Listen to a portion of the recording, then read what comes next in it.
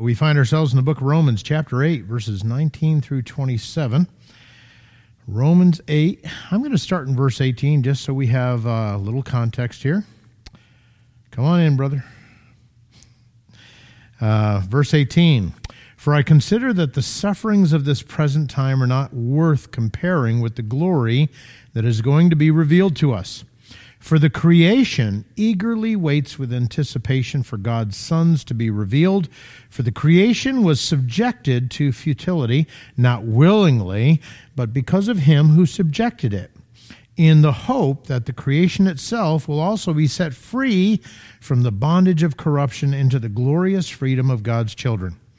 For we know that the whole creation has been groaning together with labor pains until now. And not only that, but we ourselves who have the Spirit as the first fruits, we also groan within ourselves, eagerly waiting for adoption, the redemption of our bodies.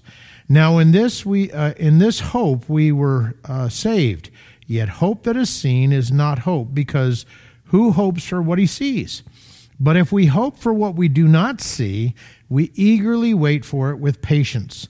In the same way, the Spirit also joins to help in our weakness, because we do not know what to pray for as we should, but the Spirit himself intercedes for us with unspoken groanings. And he who searches the hearts knows the Spirit's mindset, because he intercedes for the saints according to the will of God. Let's pray. Father, as we come this evening, we thank you once again for another opportunity to be in your word. We ask that you might guide and direct us in our understanding. And as we read this chapter, I think most here would completely agree with. We look forward with hope, with anticipation for that day when we will experience the adoption of children, the redemption of our bodies. In the meantime, give us grace to understand these things. In the name of Jesus Christ, amen. So you see the title of your passage here is Groaning for Glory. And we're going to start by the creation groaning. If you don't have notes, there's some on the back pulpit there. And so that's found in verses 19 through 22. Number 1 in verse 19, it says, For the earnest expectation of the creation eagerly waits for the revealing of the sons of God. The earnest expectation, that is the word apokarodokia. There we go.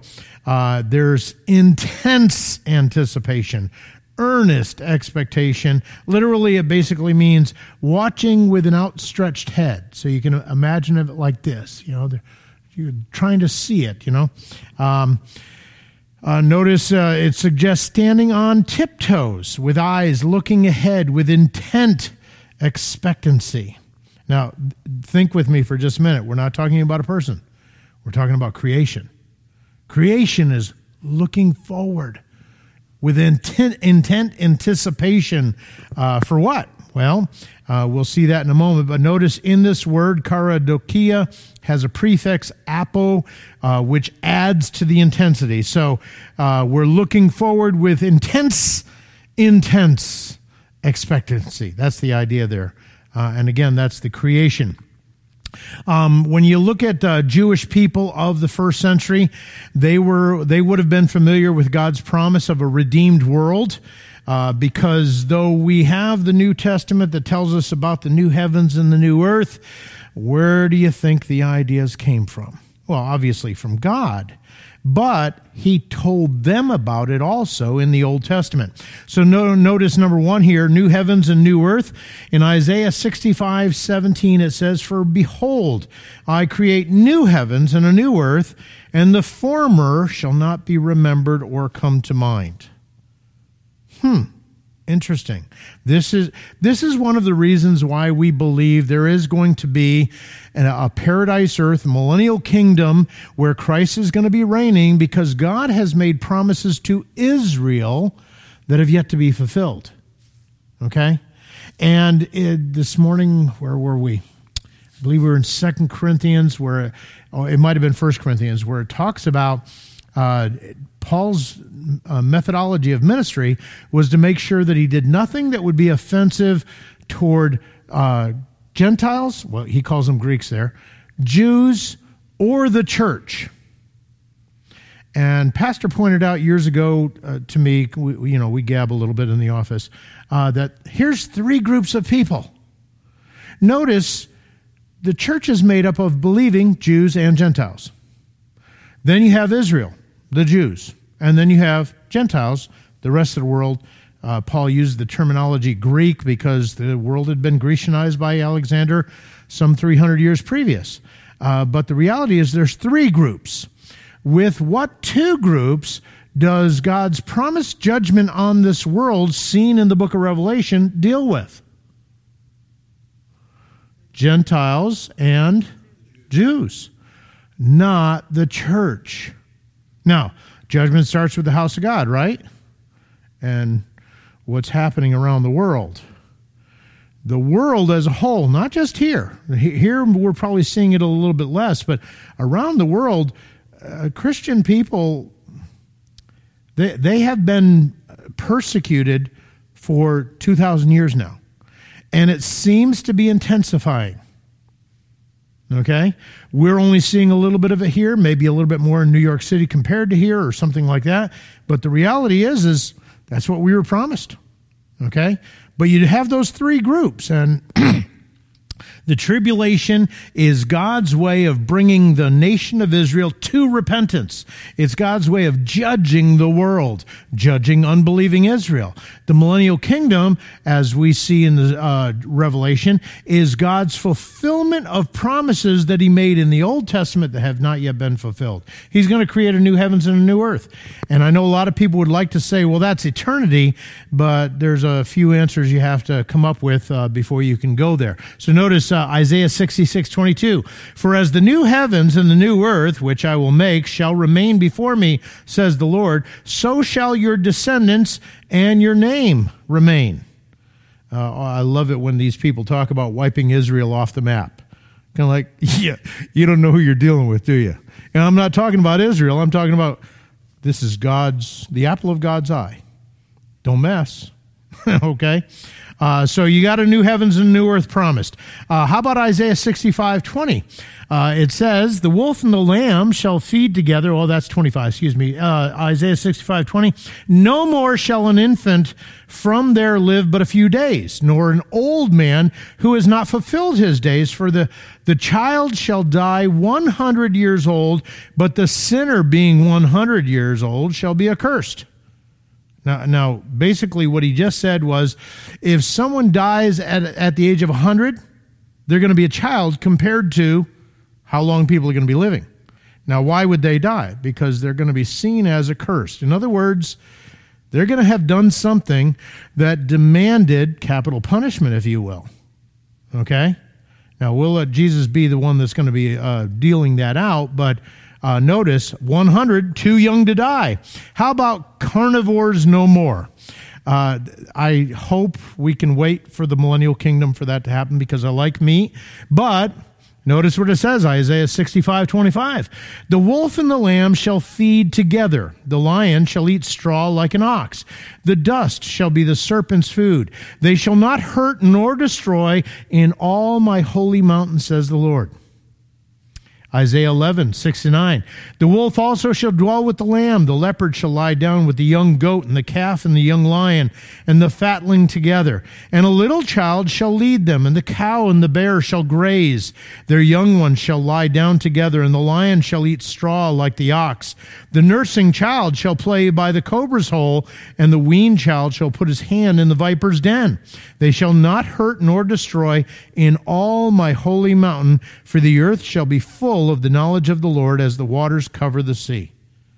Whole point being is these are promises made to Israel in the Old Testament. So they were looking forward to this time. They understood that there was going to be a redeemed world. And of course, now we know a little bit more about that. Letter C, creation is in context the non-rational part, including animals, plants, and inanimate aspects of creation. Why do I have to say this? Because notice, angels are not subject to corruption. And back in the day when Touched by an Angel was on TV. How many times did you see the angels get frustrated with God's plan? And I mean angry with God because God just wasn't doing it the way that they thought they should have. Maybe you didn't watch it enough, but that happened. Excuse me. I think that's sin. That's kind of like putting yourself where you think you're better than God. When angels sin, what happens? They're fallen. There is no redemption for angels. So, as far as we know, all of the angels that are ever going to fall already did. Okay? So angels are not subject to corruption. Fallen angels will be judged. Therefore, they're not groaning for a renewal. And mankind is spoken of in verses 22 through 23. So when it says that creation is groaning, it's talking about the inanimate part, the non-rational part, including animals, plants, and inanimate aspects of creation. And someone's going to immediately say, but my dog is so smart. Yeah, I understand. An argument that we can deal with later, okay? So when we talk about creation, we're talking about all of the created world. Letter D, the creation waits eagerly. The word there is apekdekomai, to expect fully, to look or to wait, also can mean foreign. It eagerly waits the revealing. The word revealing there is apocalypsis, if you will. It just means disclosure, appearing, coming, lighten, manifestation, to be revealed, or revelation. In 1 John 3:2, it says, "Beloved, now we are the children of God." Okay, we're already the children of God. But it has not yet been revealed what we shall be. Boy, I'm happy with that. Because if this was it, I mean, it's good, but it's not finished, right? And I know I meant to come across a little sarcastically egotistical there. This is good. No, the body, the way God made it, wow, it's a great machine. The heart should never stop. And yet, even as redeemed people, we struggle with the law of sin. We struggle with temptation. We struggle with the variety of influences that Satan would put upon us, and we don't always succeed, right? And so therefore, it has not yet been revealed what we shall be, but we know that when he is revealed, we shall be like him, for we shall see him as he is. So we have great hope there. The apocalypsis, or the revealing of the sons of God, the word sons of God there, when Christ, who is our life, appears, then you also will appear with him in glory. Looking forward to the day when we hear the voice of the archangel, the sound of the trump. I blew my nose earlier. Someone thought it was the trumpet of the Lord. It wasn't. It was just me. But when we hear the trumpet of the Lord and something like "come up hither," maybe, I don't know, but we're all going to be snatched up, caught up together, and in the process, this mortal puts on immortality, this corruptible puts on incorruptibility, and we will appear with him in glory. So, great hope. Number 2, the creation was subjected to futility. Verse 20, the word therefore futility is mataiotes. In utility, transientness, morally, it means depravity or vanity. It carries the idea of without success, unable to achieve a goal or purpose. As I've gotten older, I look back when I was younger, and give me 5 things that I have to do on my day off. And man, you just go to town and you get all 5 of them done. And it's kind of like, yeah. As I've gotten older, okay, there's 5 things on the list. Which one am I going to try? Because I know what's going to happen. Somewhere in there, I'm going to break a bolt. I'm going to need to go to Lowe's 5 times. And when I'm done, I'm not sure it's going to be done yet. I had to repair some plumbing on my shower a while back, and I've noticed that it's been leaking ever since. It's kind of like I had already fixed it 3 times. So, yeah, a futility. That's the idea that I'm trying to bring across there. It carries the idea of without success, unable to achieve a goal or purpose. Number 2 there, because of man's sin, no part of nature exists as God intended or as originally was. Think about it for just a minute. Venomous snakes. Now, we just read from Isaiah that a child will put his hand in a viper's den. What happens when you do that? The viper bites you, and depending on the age of the viper, especially a child, he's going to die, right? Were they venomous before the curse? We can't say yea or nay, but the purpose of their venom before the curse is different than the purpose of their venom after the curse. The other example that I give you here is bugs. Looking at going outside this evening for a couple of hours in the dark. I have AB negative blood. Did you know that mosquitoes like AB negative blood? I think my wife has B negative. They don't bug her, but they will eat me alive. Were mosquitoes like that before the fall? No. What purpose did they serve before the fall? Now they're just an annoyance. I don't know, but this is part of seeing creation grown, okay? Carnivores. The Tyrannosaurus Rex. I've always loved dinosaurs. Whenever a new dinosaur movie comes out, you got to go watch it and see them eat people and stuff like that. It's really cool. But the Tyrannosaurus Rex, they're large. They probably don't look like anything you've seen in a movie, maybe a little bit, but they have these 6-inch teeth. Their mouth is just full of these teeth that are very long, pointy, and if they wanted to around your neck, your head wouldn't be there. What purpose did those teeth serve until the flood? That would be one of the questions that a scientist might ask. Well, what about pandas? Panda bears. They are vegetarians. Now, it's not that they wouldn't eat you if you got in their cage, but they have these big canine teeth. And what do they do with them? They strip bamboo, and they chew on that bamboo all day long. So just because they got long, sharp teeth doesn't mean that the purpose of those teeth was to eat meat. And yet, now carnivores eat meat. So those are some of the examples of what God's original purpose was is not what's being fulfilled today. So notice the creation was subjected. Notice it was subjected. The word there is hupotasso. It indicates that nature did not curse itself. And he goes on to say, not willingly, but because of him who subjected it in hope. Decay, disease, pain, death, natural disasters, pollution will all remain until the attempts to change everything over to electricity have succeeded. No. Until the curse that the creation has on it presently, the one who cursed it will return and make it new. Okay, and we're not talking about when he comes back for the rapture. We're talking about when he comes back and puts his foot on this earth and creates everything new, new heavens, new earth. That's the only time all of these things will stop, or at least, let's say, almost all.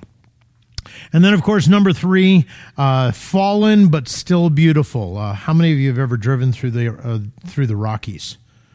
Or maybe you've been down to the Caribbean, or the Caribbean, depending on how you want to say it. We were down in Florida at the beginning of the month, and around the Keys, the water is a aqua green. It's bluish green. It's beautiful. And if you've ever been scuba diving, to see the colors of some of the fish, oh man! But we live in a fallen world. Imagine if it wasn't fallen. When God said everything that he made was good, he kind of meant that. because even after the curse, there's still so much of it that is so beautiful, but it is still broken. It is still fallen. So number 3, nature's destiny is inseparable from man's. We see that in verse 21, because the creation itself also will be delivered from the bondage of corruption. Notice, because of man's sin, creation was corrupted with him. You might remember in Genesis chapter 3, when God has come down and he's talked to the man, he says, now the ground isn't going to produce like it used to produce. Now it's going to produce thorns and thistles, and you're going to have to work hard. By the sweat of your brow, you're going to be able to get your food. So again, it's directly tied to man's sin. The word delivered there is eleuthero, to liberate, to exempt from moral, ceremonial, or mortal liability, to deliver or make free. The word is passive. So again, the earth is not going to be liberating itself. It is going to be liberated. Notice Jesus uses the same word when he's referring to the generation of regeneration of Matthew 19, verse 28. Says, so Jesus said to them, assuredly I say to you that in the regeneration, when the Son of Man sits on the throne of his glory, you who have followed me will also sit on 12 thrones, judging the 12 tribes of Israel. So again, that's how the word is used elsewhere. As far as what is it going to be delivered from, the word bondage there is douleo or douleia. It is where we get the word slave, doulos. Okay, it means slavery, and it could refer to ceremonially or figuratively, and also bondage. And then bondage of corruption. The word corruption there is phthora, decay, ruin, corruption, or destruction. You know, again, the heart is a perfect machine. Scientists do not understand why it stops from a design perspective. Okay, I know doctors will come along and say, well, yeah, there's a plaque buildup, or to give you all the medical reasons. But the reality is when people who understand design, they look at it, they say, we don't even understand how it works, but the way it works, it should never stop. It's called decay, destruction. That's the corruption that's in the world because of man's sin. Notice it goes on to say, into the glorious liberty of the children of God. Again, the word liberty there, eleutheria, freedom, liberty. When believers will be liberated from sin, the flesh, and all humanness. Again, 1 Corinthians 15, 51 to 54, behold, I tell you a mystery. We shall not all sleep, but we shall all be changed in a moment, in the twinkling of an eye, at the last trumpet. For the trumpet will sound, and the dead will be raised incorruptible, and we shall be changed. For this corruptible must put on incorruption, and this mortal must put on immortality. So when this corruptible is put on incorruption, and this mortal has put on immortality, then shall be brought to pass the saying that is written, death is swallowed up in victory. Again, I don't know about you, but it sounds pretty good to me. I spend a little bit of time on social media, TikTok and a couple others, and I listen to, I don't know how many people come on and say, the church is not going to be raptured. The Bible doesn't teach that. It's kind of like 1 Thessalonians 4, this passage, they go together, okay? The dead in Christ are raised first. We don't go before them. They don't go before us. They need a 6-foot head start, okay? And then when they get up here, we're all caught up together. And in the process, this body is changed. It is glorified. We're given a body that's going to last forever. It's going to be like Jesus' body. He said, go ahead, put your finger in my hand, put your hand in my side. This is flesh and bone. I don't know about the blood thing, okay? It just doesn't tell me. But it's going to be changed. And so that's what it's talking about when it talks about the glorious liberty of the children of God. Philippians 3:20 and 21. For our citizenship is in heaven, from which we also eagerly wait for the Savior. Notice, we are not eagerly waiting for the signing of a covenant between the man of sin and Israel. We are not eagerly waiting for the abomination of desolation. We are not eagerly waiting for the seals, the trumpets, the bowls. We are eagerly waiting for the Son. Okay, again, that would indicate pre-tribulational thing, okay? Wait for the Savior, the Lord Jesus Christ, who will transform our lowly body that it may be conformed to his glorious body according to the working by which he is able even to subdue all things to himself. And of course, I've already read 1 John 3:2. We know that when we see him, we're going to be like him because we're going to see him as he is. So, other side of the page, for we know that the whole creation groans and labors with birth pangs together until now. The word there for groaning is sustenazo, to moan jointly. I'm going to go get a workout tomorrow, be trained by Billy down there at Complete Supplements. And about tomorrow evening, you're going to hear this noise from me. Oh, maybe it'll be the next day. I don't know. But that's the idea, to moan jointly, experience a common calamity, to groan together. So the whole of creation is groaning together. It refers to a person caught in a dreadful situation that has no immediate prospect of deliverance. Normally when I work out at this age, it's not the next day. It's the next day and the next day, that kind of a thing. Excuse me. So at that point, it feels like there is no prospect of deliverance. It is used to describe the children of Israel during bondage in Acts 7:34. I have surely seen the oppression of my people who are in Egypt. I have heard their groaning and have come down to deliver them. And now come, I will send you to Egypt. Stephen's telling of the story of God meeting with Moses. Church leaders dealing with immature, unruly believers in Hebrews 13:17. And wouldn't you know it, I didn't get that one. Well, maybe I did, but it's on a different page here. Let me see.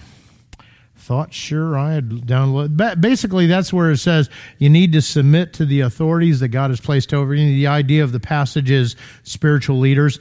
And you need to do it in a way that brings joy and not distress, basically, is the word, because that would be unprofitable for you. Okay? So when church leaders, spiritual leaders of any sort are dealing with immature, unruly believers, that's the idea of groaning. Notice it goes on to say it labors with birth pangs. Benny Hinn at one time said that the way women give birth today was not God's original plan. He had hinges on their side or something like this. Open it up, pop that baby out, and it's kind of like, you just got to wonder sometimes about some of these teachers, but God said that he was going to increase the possibility of getting pregnant, and that through pain, those children would come into the world. And so that's what Genesis 3:16 talks about, labors with birth pangs. And then, of course, we see the lifting of the curse in Isaiah 30, verses 23 through 24. Then he will give the rain for your seed, with which you sow the ground, and bread of the increase of the earth. And it'll be fat and plentiful. In that day your cattle will feed in large pastures. Likewise, the oxen and the young donkey that work the ground will eat cured fodder, which has been winnowed with the shovel and the fan. Isaiah 35, 1-7. And the wilderness and the wasteland will be glad for them, and the desert shall rejoice and blossom as the rose. It shall blossom abundantly and rejoice, even with joy and singing. The glory of Lebanon shall be given to it, the excellence of Carmel and Sharon. They shall see the glory of the Lord, the excellency of our God. Strengthen the weak hands and make firm the feeble knees. Say to those who are fearful-hearted, be strong, do not fear. Behold, your God will come with vengeance. With the recompense of God, he will come and save you. Then the eyes of the blind shall be opened, and the ears of the deaf shall be unstopped. And then the lame shall leap like a deer, and the tongue and the dumb sing. For water shall burst forth in the wilderness and streams in the desert. The parched ground shall become a pool, and the thirsty land springs of water. In the habitation of jackals, where each lay, there shall be grass with reeds and rushes. So you have this idea that the Sahara Desert will all of a sudden become lush and green. Okay? 2 Peter 3:13, nevertheless, we, according to his promise, look for new heavens and a new earth in which righteousness dwells. I don't know about you, but if you've been saved for any amount of time, the idea of seeing righteousness exhibited in the world, wow, won't that be great? Because what do we see nowadays? Lawlessness, selfishness, a complete lack of care for life. Kind of like, wow. So we can look forward and not look forward with hope like, well, maybe it'll happen. No. God says it's going to happen. It's going to happen. So that's the creation groaning. Now we see the believers groaning in verses 23 through 25. He goes on to say, not only that, but we also. So you see that there's a change of topic here. We also who have the first fruits of the Spirit. Let's remember, why were we given the Spirit? There's a variety of reasons, but one of the reasons, right here in Ephesians 1:14, who is the guarantee of our inheritance? The Spirit is the guarantee of our inheritance until the redemption of the purchased possession to the praise of his glory. Ephesians 4:30, do not grieve the Holy Spirit of God, by whom you were sealed for the day of redemption. So he is the down payment, proving that God is going to pay the rest. He is going to bring the rest of our salvation to us when we see him. And so that's one of the reasons why the Spirit was given, the first fruit of the Spirit.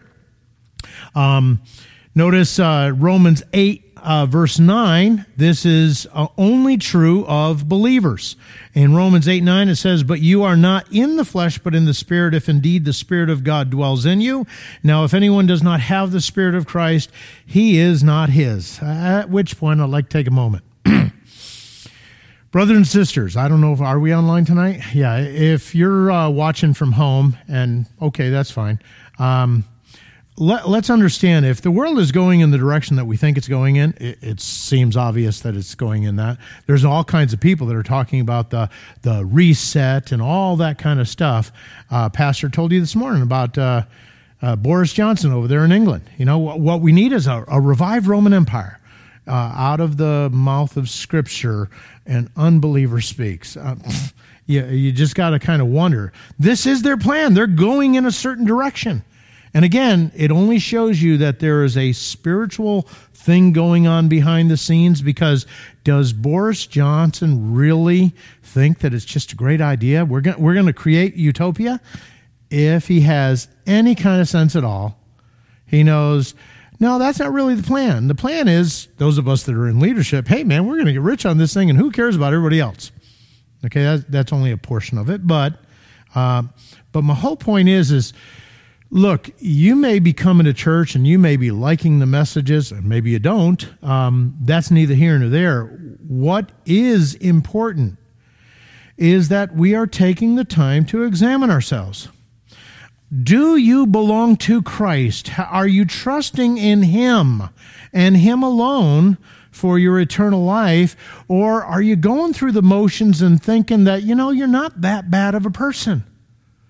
The reality is if you do not have the Spirit of God, you do not have the power to live the life that God has called you to live. And therefore, you need to get saved. And if you are saved and you think that by living according to some set of rules, maybe you're doing okay, throw it away.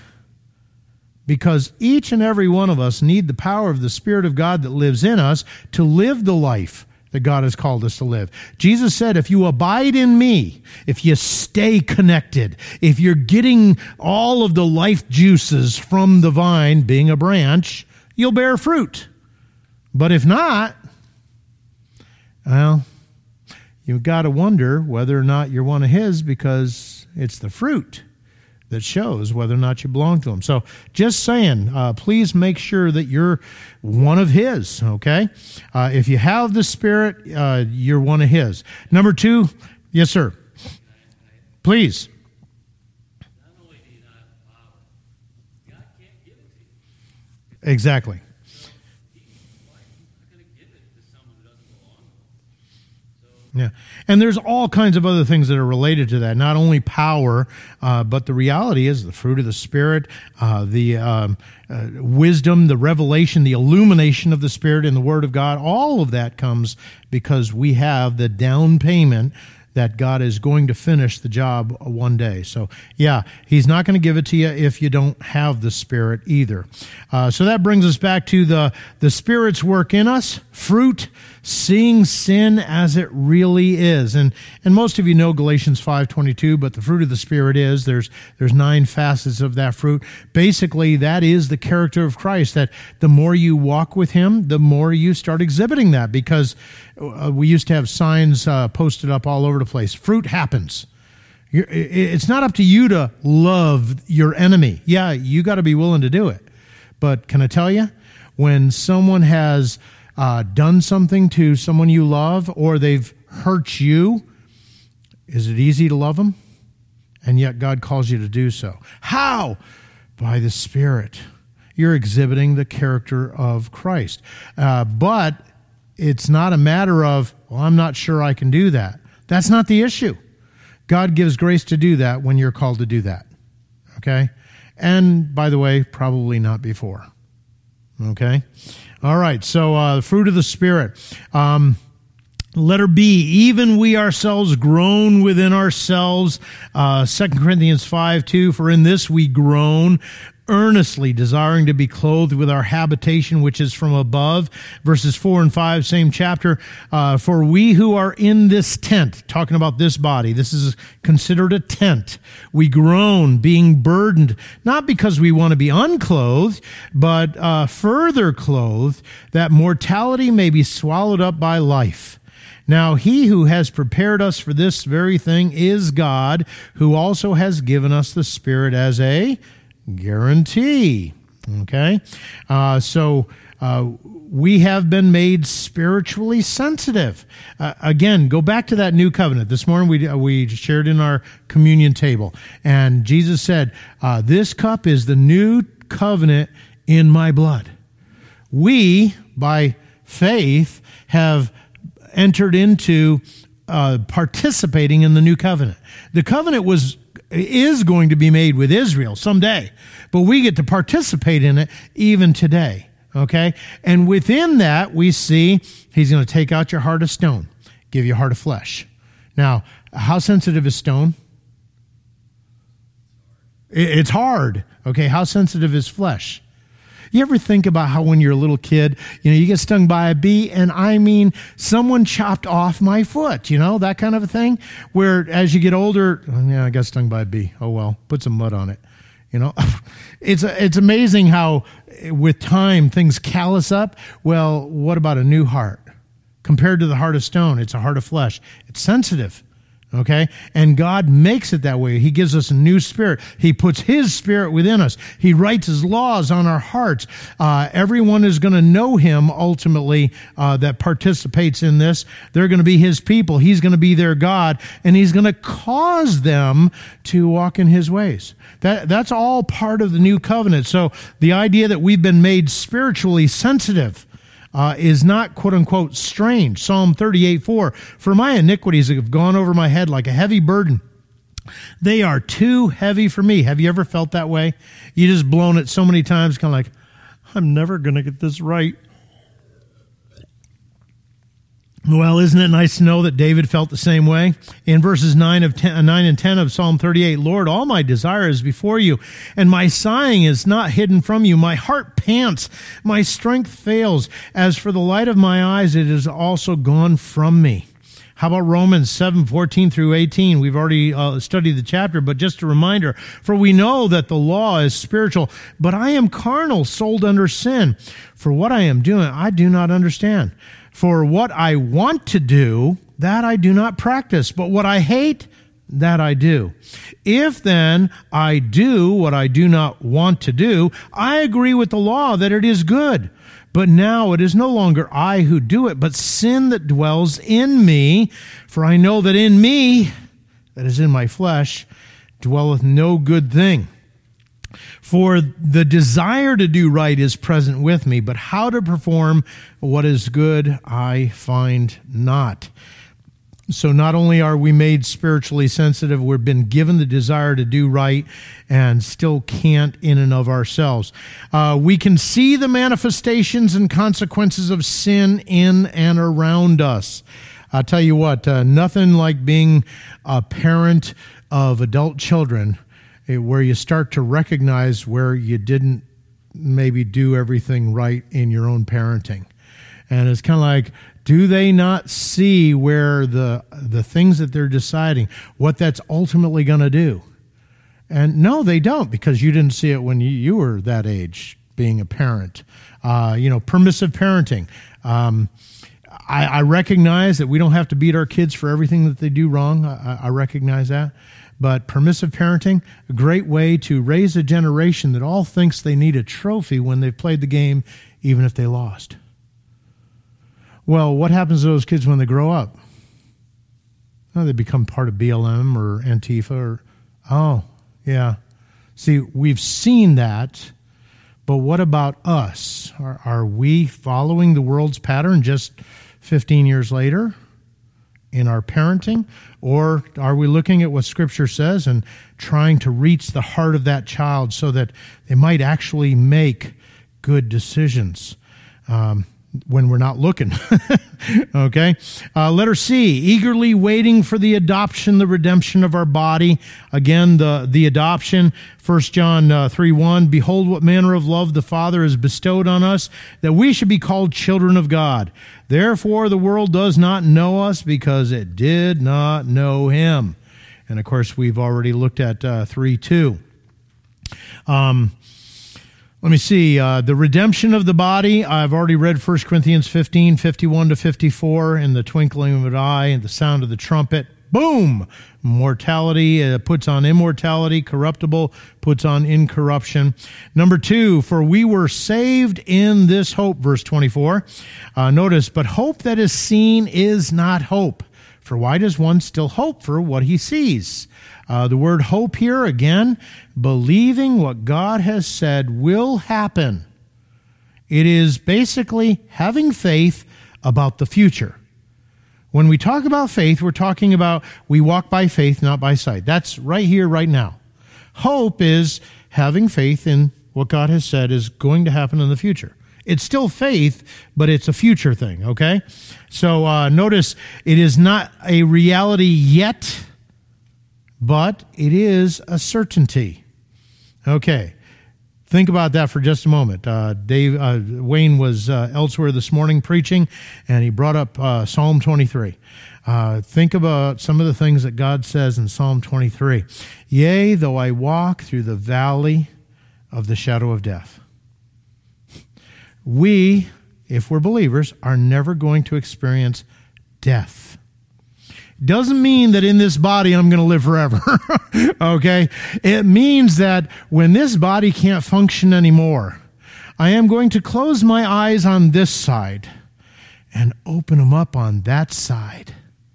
I've experienced the shadow of death. This body ceases to function. I don't experience death.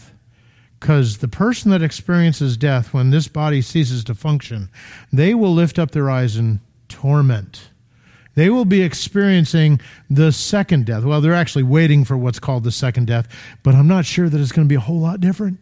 It might be a little bit cooler. Air conditioning and no. Okay? So just think about that. We're eagerly waiting for that adoption. We were saved in this hope. It is a certainty, and it is based on God's promise. We cannot expect to see our glorification in this life. You know, not only is the world looking for somehow to be able to create this utopia, very often Christians have been guilty of trying to create this idea that we can get it all right. And technically, We can get it all right. Why? Because we have the Spirit of God living within us. And yet you have Romans chapter 7. The things I want to do, those are the things I don't do. So even the technically, you can get it all right, gets blown away because of sin. So as long as we're in this life, I remember when we were down in Brazil, we were coming to the end of youth camp or something like that, and I was teaching the Brazilians the song, "Who Let the Dogs Out?" That's the only part of the song I know. I don't care about the rest of the song, but I translated it into Portuguese and was sharing it with the young people, and they thought it was great. And of course, they had to have some barking afterwards and stuff like that. And one of the other missionaries looked at me and said to my wife, I think that some people are just not going to get it right until they see Jesus. I think that was a put down, but my wife said, I don't think any of us are going to get it right until we see Jesus. Thank you, dear. Because that's the truth. We're not going to get it right in this life. We may get it right for periods of time, maybe more often than not. Maybe you're hard-headed like I used to be and you're getting it wrong more than you're getting it right. Don't worry. If you're getting it right, that's a good sign, and just keep on going, okay? But the reality is we cannot expect to see our glorification in this life. Letter B, but if we hope for what we do not see, we eagerly wait for it with perseverance.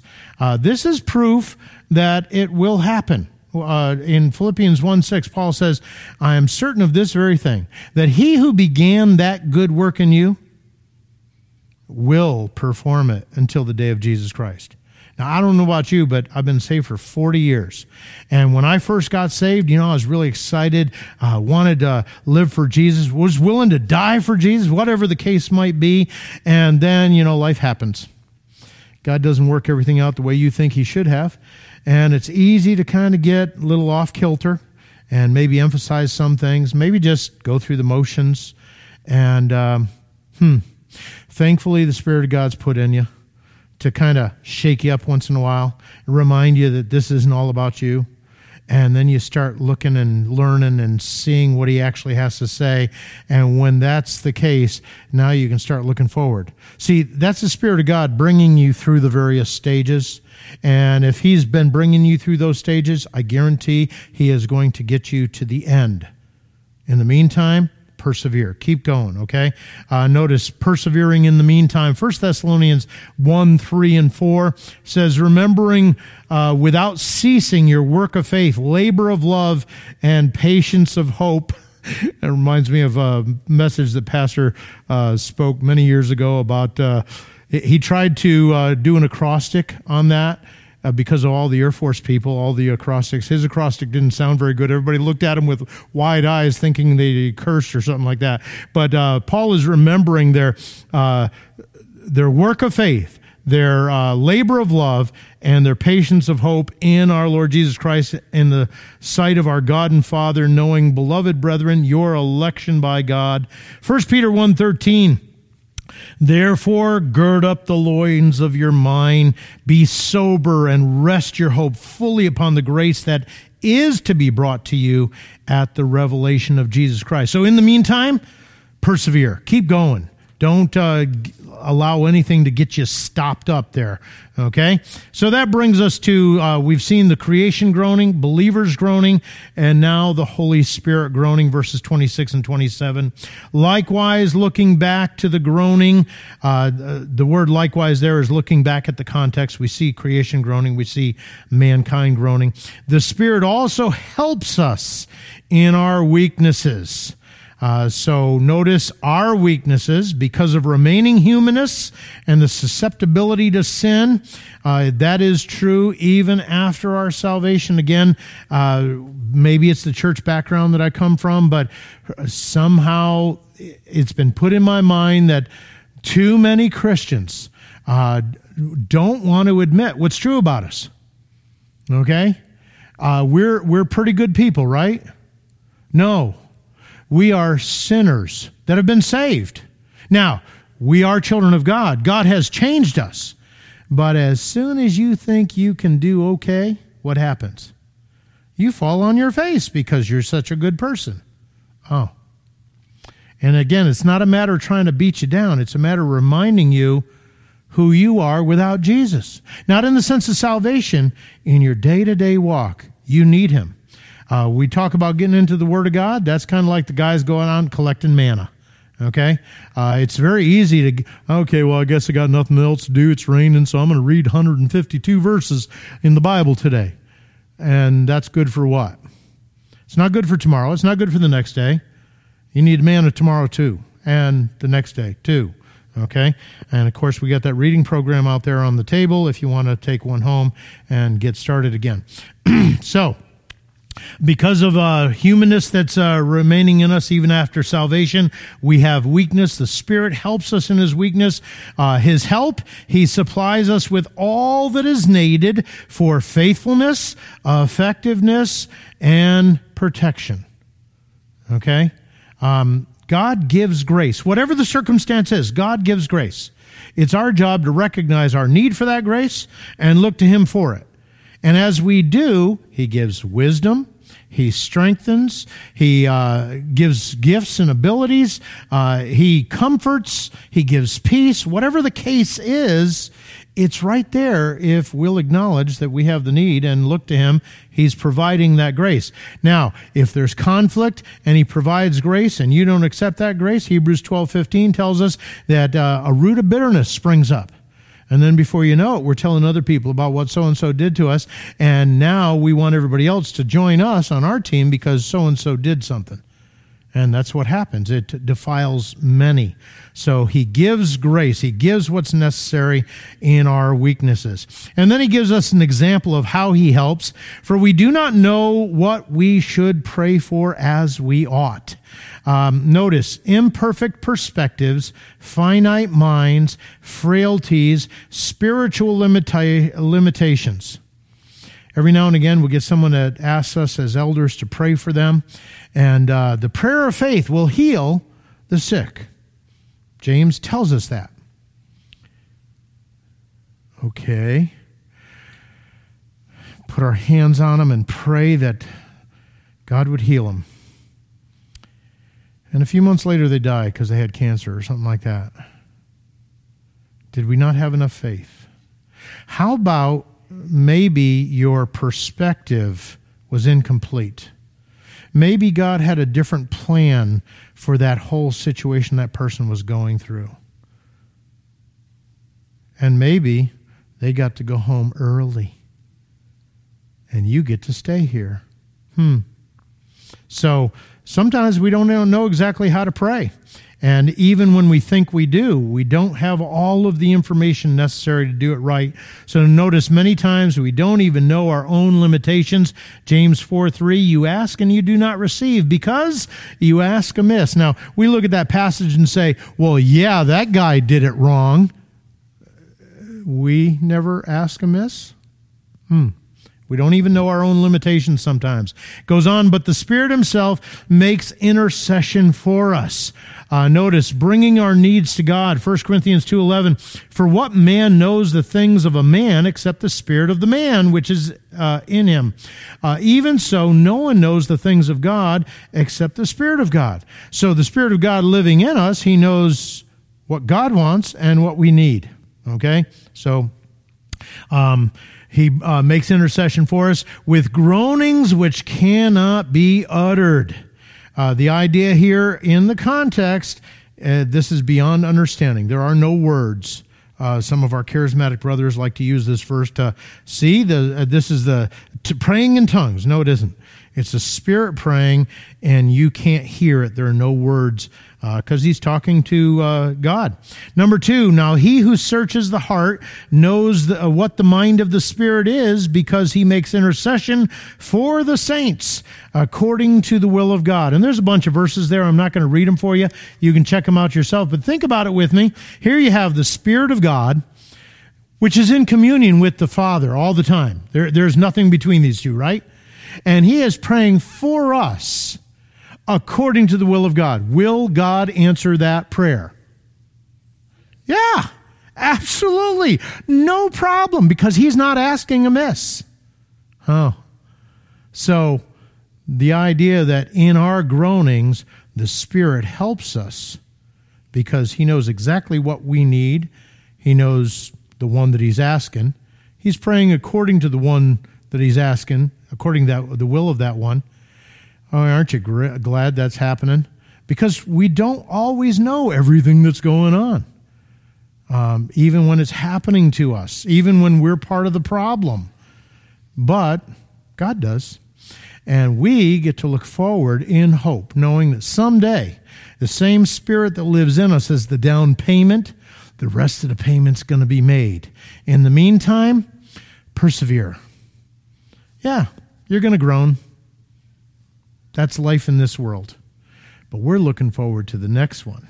Amen? Let's pray. Father, we thank you. Thank you for the hope that we have in Christ Jesus. We recognize in this world we will suffer. But the rewards, the compensation, because we belong to you, is so much greater than what we may suffer here. And when we think about the little things that we're suffering, and think about brothers and sisters around the world that have suffered much greater things, to think that the rewards, the benefits, are so much greater than what they're experiencing. Oh, Lord, give us grace to not be complainers, but to be thankful, to be looking to you day in, day out, moment by moment, so that we may live in a way that's honoring and pleasing to you, whether it be a little bit of suffering or all-out persecution. We ask this in the name of Jesus Christ and for your glory. Amen.